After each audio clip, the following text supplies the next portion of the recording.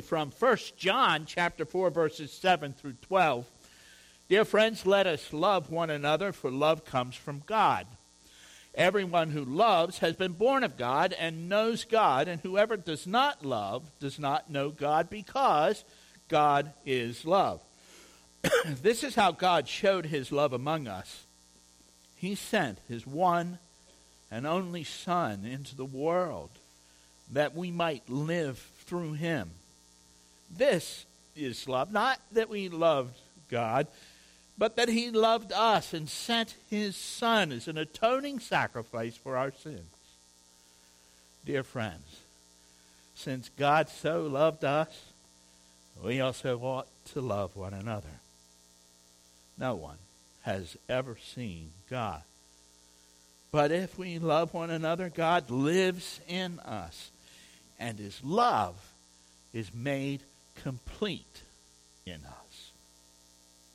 The Word of God is certain, and we will do well to pay attention to it as a light shining in a dark place until the day dawns and the morning star rises in our hearts. Would you pray with me, please? Father, thank you again for your goodness to us. Lord, this is a time when we gather around your word, specifically to hear from you. We believe that you are the God that spoke the worlds into existence, and you still speak in our day. And so, Lord, we would say, along with Samuel, those many, many years ago, Lord, your servant is listening. Speak. Help us, Lord, to know what your word says. Help us beyond that to know what it means. Help us, Lord, also to determine to put it into practice in our lives so that we might honor you, so that we might make a difference in a good way in our world. And as for me, Lord, I ask once again that you would allow me to disappear behind the cross of Jesus Christ, that he and he alone would be exalted in our midst. For it's in his name that we pray. Amen. Excuse me. Got a little tickle in my throat. You might hand me that bottle of water right there? See, I put you to work already, didn't I? Thank you. I try never to do that. I don't want it to become a habit, but I got to get through this. So, when my children were little, we lived in the Midwest, and at Christmas time, lots of packages came from grandparents and others, and the kids were always so excited. They wanted to know what was in all those boxes, and we told them they were Christmas gifts for us from people who loved us, and they wanted to know if there were any gifts for them, and there were, of course, and that made them even more excited, and they couldn't wait to open those gifts. They even suggested that we might consider opening some of them right then, even though Christmas was still days away. Now, we declined, of course, and they had to wait, and I warned them. I told them that though we're going to put those gifts away in a safe place, they could probably find them if they looked. And they might even be able to see what was inside of the packages and kind of put it back together so that we'd never know that they looked. But they wouldn't be able to play with those things then, and they would end up ruining the surprise on Christmas morning. Now, 2 of them, anyway, later admitted to doing that very thing, but they only did it once. They discovered that old Dad knew what he was talking about, and they didn't ever want to spoil that surprise again. Now, we can understand their excitement, though, can't we? We remember that curiosity. We've been there. We may not get that excited or be that curious anymore, but we remember it. Most gifts we receive now that we're older, they don't have the same effect on us as when we were young. We're grateful, but it's different, and that's really okay. However, there are gifts, some gifts, that ought to bring back some of that old excitement and curiosity, and yet, well, for many, they don't. And I'm talking about the gifts of the Holy Spirit, and also known as spiritual gifts. Every person, man, woman, or child, who puts his or her faith in Jesus Christ as Lord and Savior is given certain spiritual gifts, at least one anyway, and for many more than one. And these gifts are not our natural abilities or talents which we were born with. Those talents and abilities can be used in conjunction with spiritual gifts. For example, a man who has a gift with words can use them if he's called to be a pastor. He can use those gift of words in his preaching. Or someone who can sing, like I wish I could. But someone who can sing, they may have the gift of encouragement, and they use their voice to minister to others. Spiritual gifts are given by the Holy Spirit at our second birth, not our natural one. And any gift from God, you would think, ought to get our attention, but it doesn't. Not for everyone. And there are two reasons for that. First, there's some confusion on who the Holy Spirit is and what his role is. I mean, some groups of Christians know he exists, and they have pretty much the right doctrines concerning him, but they essentially ignore him. They live almost as if he doesn't even exist. Now, fortunately, he is gracious and he ministers in their lives even though they fail to honor him. They'd be much better off if they got to know him. He is a person as real as Jesus Christ, and it is God's will that we live the Christian life in his power. That's really the only way we can live it. And then there are others who are all about the Spirit, or so it seems, almost to the exclusion of the Father and the Son.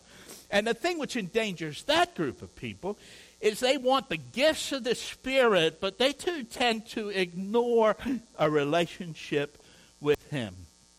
They tend to think that they can get a hold of the Spirit and use him to accomplish their purposes, when the reality is, if we let him, the Holy Spirit will get a hold of us and use us to accomplish his purposes.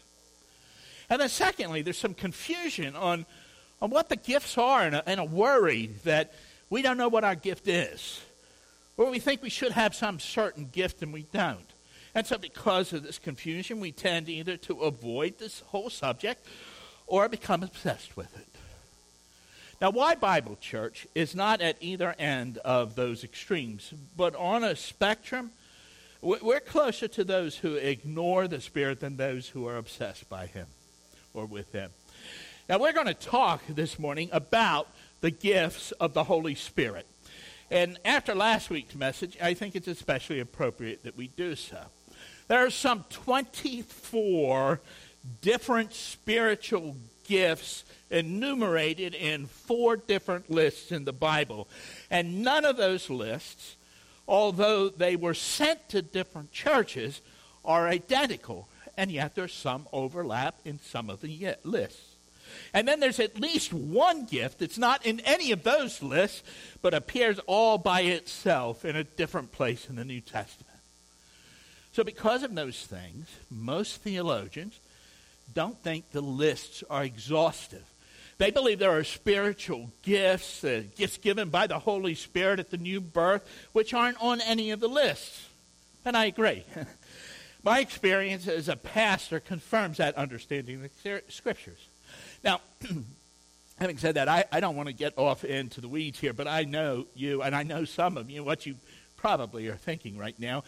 And yes, it's possible that some of the gifts listed might be a kind of a catch-all or serve as a kind of a heading so that whatever gift someone might have could fit under one of those headings, right? But then it becomes a matter of definition. And though you and I individually might enjoy talking over the matter, I don't want to take the time here and now to do it.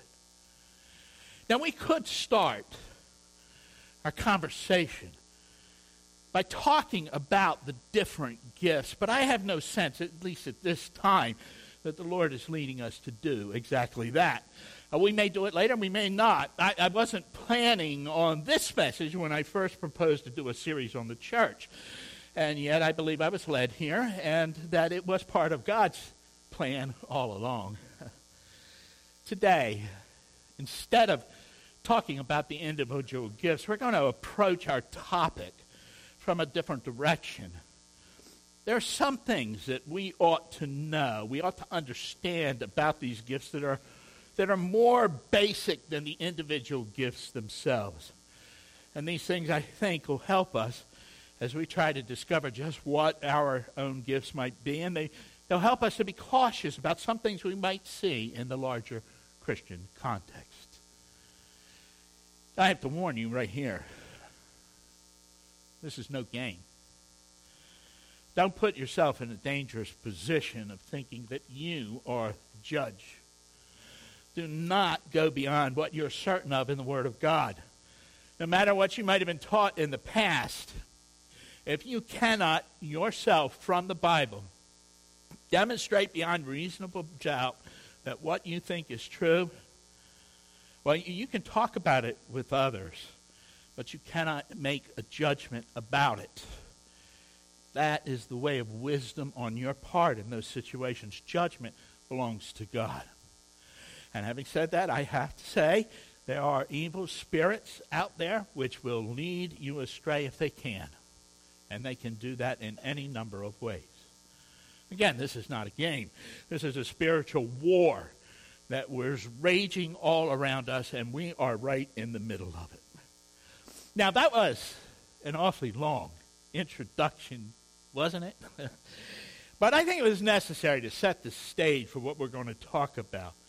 And so now that we have that to stand on, I want to invite you to join me, please, in 1 Corinthians chapter 12. We were there last week.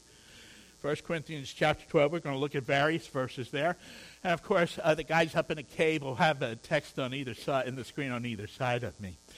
They're going to say about 6 things, but 6 points we'll make this morning as we talk about this. And we're going to begin where the Apostle Paul did when he wrote to the Corinthian church, which he had founded a number of years prior to this letter. We can be very brief here, I think. Paul wanted the Corinthians to have a good working knowledge about spiritual gifts. And so we see that in verse 1. Now, about the gifts of the Spirit, brothers and sisters, I do not want you to be uninformed. Now, if you're familiar at all with the Corinthian church, you'll know that they had all sorts of ideas about the spiritual gifts, but they were really not very well informed. You and I, like all believers, we need to know about these things, but we need to be clear on what we know. And what we know must stand on the foundation of the Bible. So you may not know much about guns, but if you were to bring one into your home for protection, you better learn about them. You know, it's not enough to know that you have a gun in the home if you need it. You have to know how to use it safely. Now, the gifts of the Spirit, they're not like guns, of course. They're not destructive, and they shouldn't scare us. But they are important. And we must be as responsible with those gifts as the owner of a gun should be responsible. We are believers. We have been given spiritual gifts, each one of us. And we need to know about them for a number of reasons, which I think we'll see as we go forward this morning. Now, after telling us that we ought to be informed about spiritual gifts, our text seems as though it kind of jumps off the rails right here, as though the Apostle Paul had kind of lost his thread of his thoughts. But both verses 2 and 3 are right where they belong. The one, verse 2, serves as a kind of warning, and the other one as an affirmation or an endorsement. So first, the warning. Not everything that looks like it comes from heaven. Now, we ought to understand that because in the past, before we were Christians, we were led astray when it came to spiritual things. Verse 2. You know that when you were pagan, somehow or other, you were influenced and led astray to mute idols. And although it is true that even Christians can be led astray and even ensnared by the evil one, the biblical evidence for that is undeniable. That's not the point here. The context is spiritual gifts. And the warning is that not everything you might see comes from heaven. Now that shouldn't surprise us. In the previous chapter of this book, Paul warns that Satan himself masquerades as an angel of light. And Jesus tells us there are ravenous wolves who dress up in sheep's clothing. And a day is coming when the forces of evil will be able to perform miracles and even call fire down from heaven. This isn't a call for wholesale condemnation of things we don't understand, but a warning that we need to be discerning and allow the Holy Spirit to guide us. And we need to compare everything to the Word of God. Not everything that pretends to be really is from heaven. And in light of that, verse 3 makes a great deal of sense. And if I may, I'd summarize it this way. Just as the Holy Spirit always honors Jesus, so his gifts, and those who exercise them, will honor him. Verse 3, therefore I want you to know that no one who's speaking by the Spirit of God says Jesus be cursed, and no one can say Jesus is Lord except by that same Spirit. The Spirit and the things of the Spirit honor our Savior. Now, this isn't a simplistic formula. It's not something you can just merely ask someone to say the words Jesus is Lord and determine that they're believers. And unbelievers don't usually go around saying Jesus be cursed. Things aren't quite that easy. We are, after all, in the midst of a spiritual war. Now, the Bible teaches that the words we speak, especially when we're not paying attention to them, come out of our heart, and they tell us the kinds of things that are in our heart. And our words are validated by our actions, by our lifestyle, and people are clever, and they may fool you for a time, but eventually what's in their heart will come out. And from this we can say that any gift and any person exercising that gift who genuinely honors Jesus Christ, especially when we see that quality over time, well, it has a lot to recommend them to us. But when someone exalts themselves or some other human, or they exalt their gifts or ministry, or they spend their time pointing people to things of this world, or even things that may be good, such as health and even wealth, when their message is about their gifts, about their lives, when they're not pointing people to Jesus, when they in fact ignore him or even eclipse him by the things that they say and do, you ought to be suspicious. You ought to be very suspicious. And yet even then, I got to tell you, be cautious. Jesus tells us we're to be as shrewd as serpents and as innocent as doves. Now look, having said that, if people's theology is bad, if they preach a different Jesus or a different gospel, if they base their teaching on anything other than the Word of God, then we know, and we clearly know where they stand. But judging a gift or a person exercising that gift requires much more caution. I hope I haven't left any of you behind. We're believers. Each of us has certain gifts of the Spirit. And when it comes to these things, we need to be an informed people. Not everything that pretends to be really is from heaven. The Spirit and the things of the Spirit always honor Jesus Christ.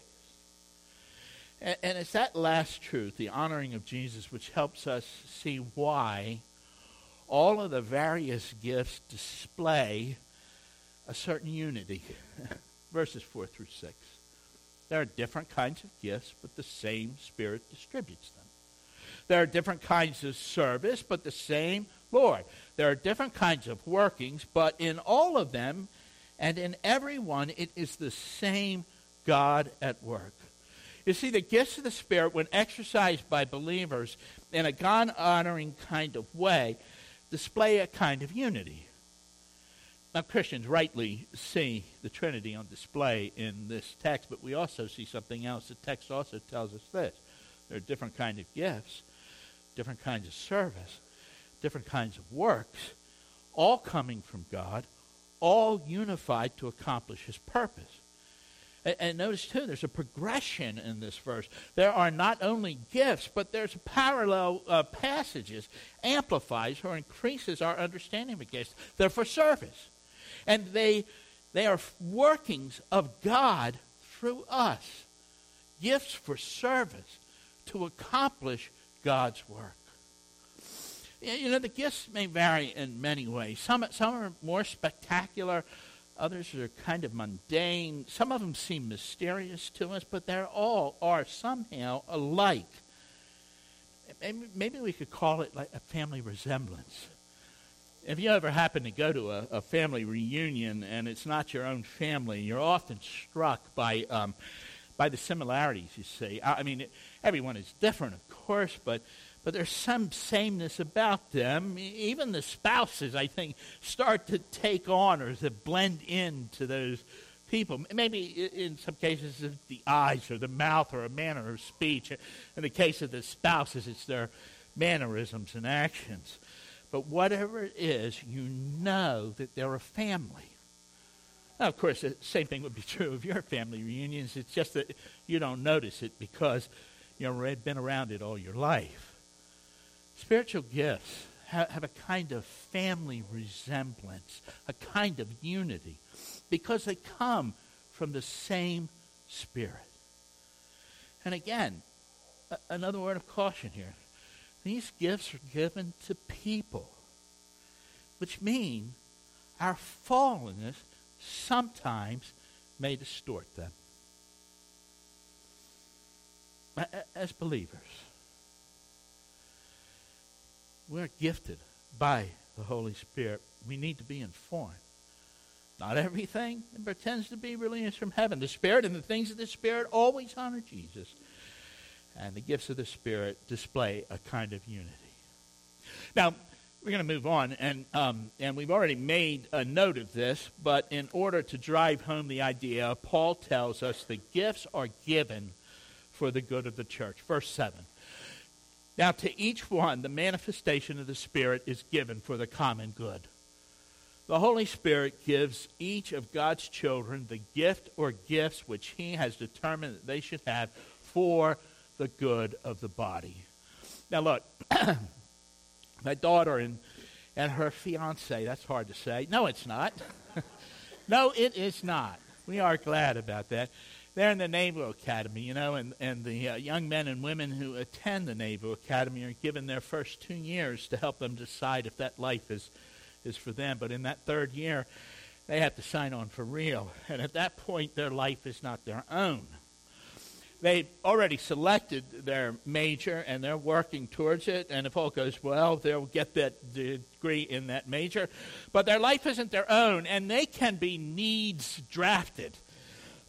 Command can determine they need people in a certain position, and they can put you in that position no matter what your major is.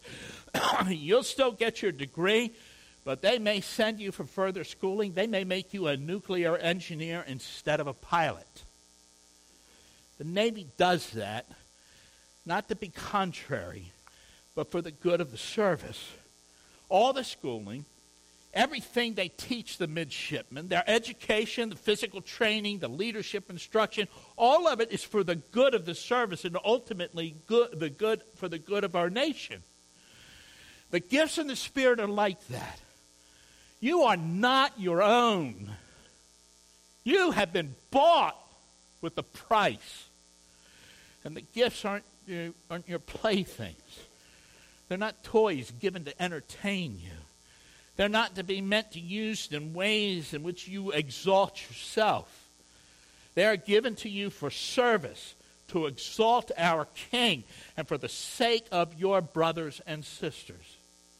And that same beauty and honor that we ought to see when it comes to the armed forces of the United States, their commitment to our nation, our brother, sisterhood, the sacrifice freely given, well, that's the kind of thing and more which we should see in the church.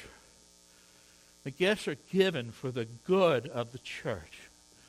That doesn't mean you can't enjoy them yourselves. A pilot enjoys flying. Excuse me. They are spiritual gifts, after all, chosen specifically for you, for the way that God made you. And when you exercise those gifts, you'll have a sense of just why you were made. There's work and there's effort which we have to expend to exercise those gifts. We may exhaust ourselves in their use, but it's a good kind of tiredness which comes from having done a good day's work, and it lets you sleep well. The gifts are given for the good of the church. We know that not everything that pretends to be really is from heaven. The Spirit, the things of the Spirit always honor Jesus Christ. And the gifts of the Spirit display a family resemblance. And again, they are given for the good of the church. Now, verses 8 through 10, which we're not going to look at, form one of the four lists of gifts which we find in the Bible. We're not going to spend any time there today. You can read them on your own. The next point that we're going to mention, we have already seen and stated, but verse 11 reminds us and drives that point home. The gifts are distributed according to the Holy Spirit's plan. Verse 11, all these are the work of one and the same Spirit, and he distributes them just as he determines. Every one of them just as he determines. God gives you your gift, and when you seek to serve him and serve the church, you begin to discover those things which gives you a sense of accomplishment, the things that you know that you can do, and even if there's effort on your part, you know you can do them well. God gives you your gifts. And that's something important for you to know. We'll not spend any more time on that. We've made the point, I think, pretty well. The next thing we're going to look at adds one piece of information which is important. We're going to be very brief here also, but the point is simple enough.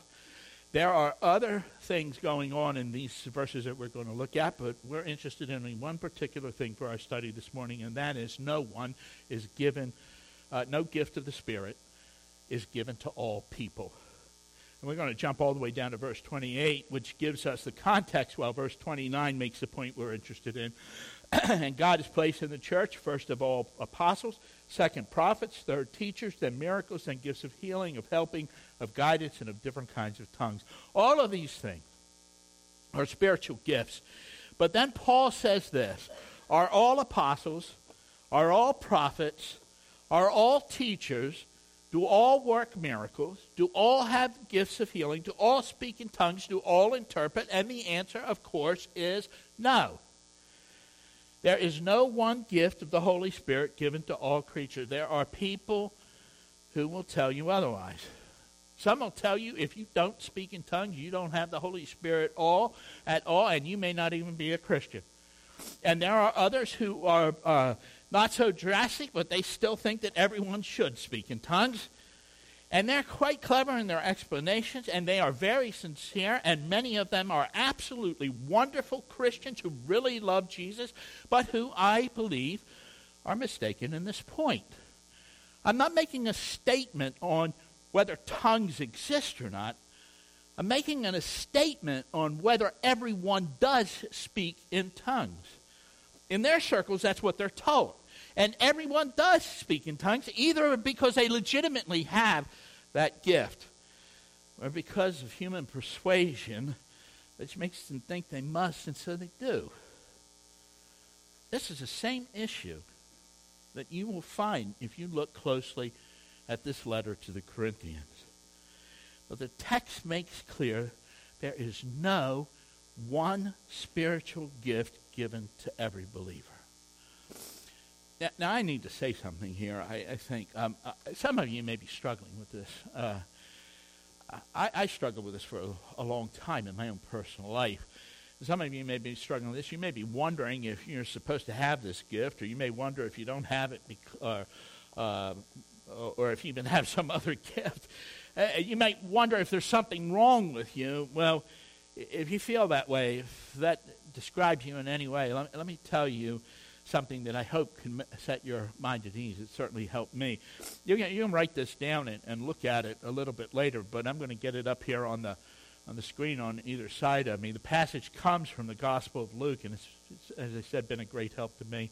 This is what it says. If you then, though you are evil, know how to give good gifts to your children, how much more will your Father in heaven give the Holy Spirit to those who ask him? You see, God is good. And you can trust God to give you his Holy Spirit, and you can trust him to give you his gifts, the ones that he wants you to have. Ask him. Trust him. He's God Almighty. He loves you, and he will give you what you need. God gives you your gifts. There's no one gift of the Holy Spirit given to all Christians, but the gifts which are given for the good of the church. And they come from the living God. The last thing we're going to look at this morning is really the most important thing we can say about spiritual gifts. I mean, we ought to desire those gifts. They're a desirable thing, and they're good for the church. But love is more important than all of them. So I want you to look at the last verse of this chapter, number 31, and then we're going to look at just the first verse of the next chapter. Now, eagerly desire the greater gifts, and yet I will show you the most excellent way. And then in most of chapter 13, Paul talks about the importance of love, of which verse 1 is our example this morning. If I speak in the tongues of men or of angels, but do not have love, I am only a resounding gong or a clanging cymbal. Acting in love is more important than our spiritual gifts. Now we know this. This makes sense. Jesus said that to love God with all of our hearts and souls and mind and strength is the most important commandment. And the second is like it, to love your neighbor as yourself.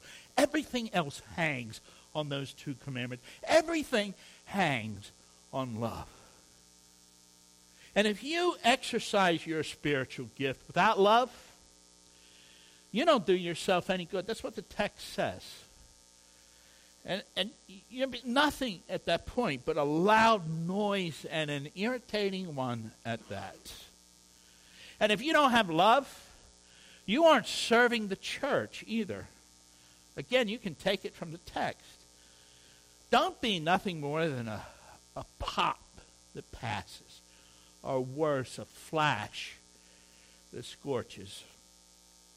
Gift without love is like a cannon loose on the deck of a ship. It rolls every which way the sea surges, often injuring others and causing havoc. If it goes off and it's rolling here and there, it is only by providence that it should hit the right mark instead of inflicting harm on the ship. Love restrains our gifts which we might misuse. We're sinners, you know that. Love is a thing which aims our gift, which points them in the right direction and allows the Holy Spirit to use us to accomplish his purposes. It is not all about us. But if you don't even know what your gift is, but you love, if you make up your mind to love, and you love God, and you love your neighbor, you make up your mind to serve God in your church, your life will matter. You will do things that help others, which serve the church, which advance God's kingdom in the world, which will declare to all the world that you are a follower of Jesus Christ.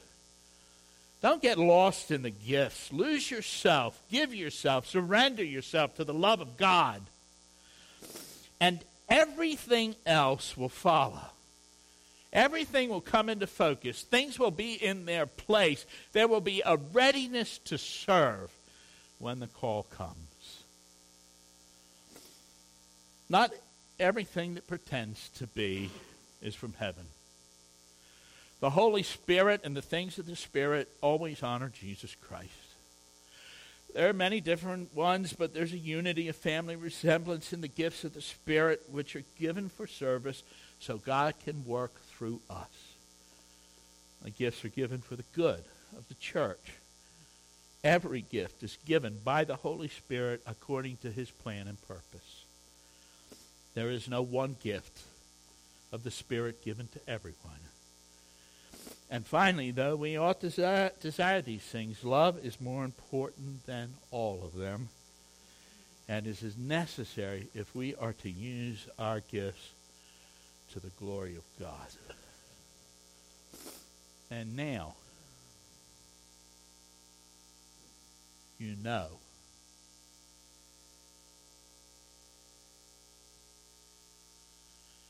Now, you're responsible. Now, you can begin to do more good than you have ever done before by allowing the Holy Spirit to come alongside of you and use you in ways you have not yet imagined. Would you pray with me, please?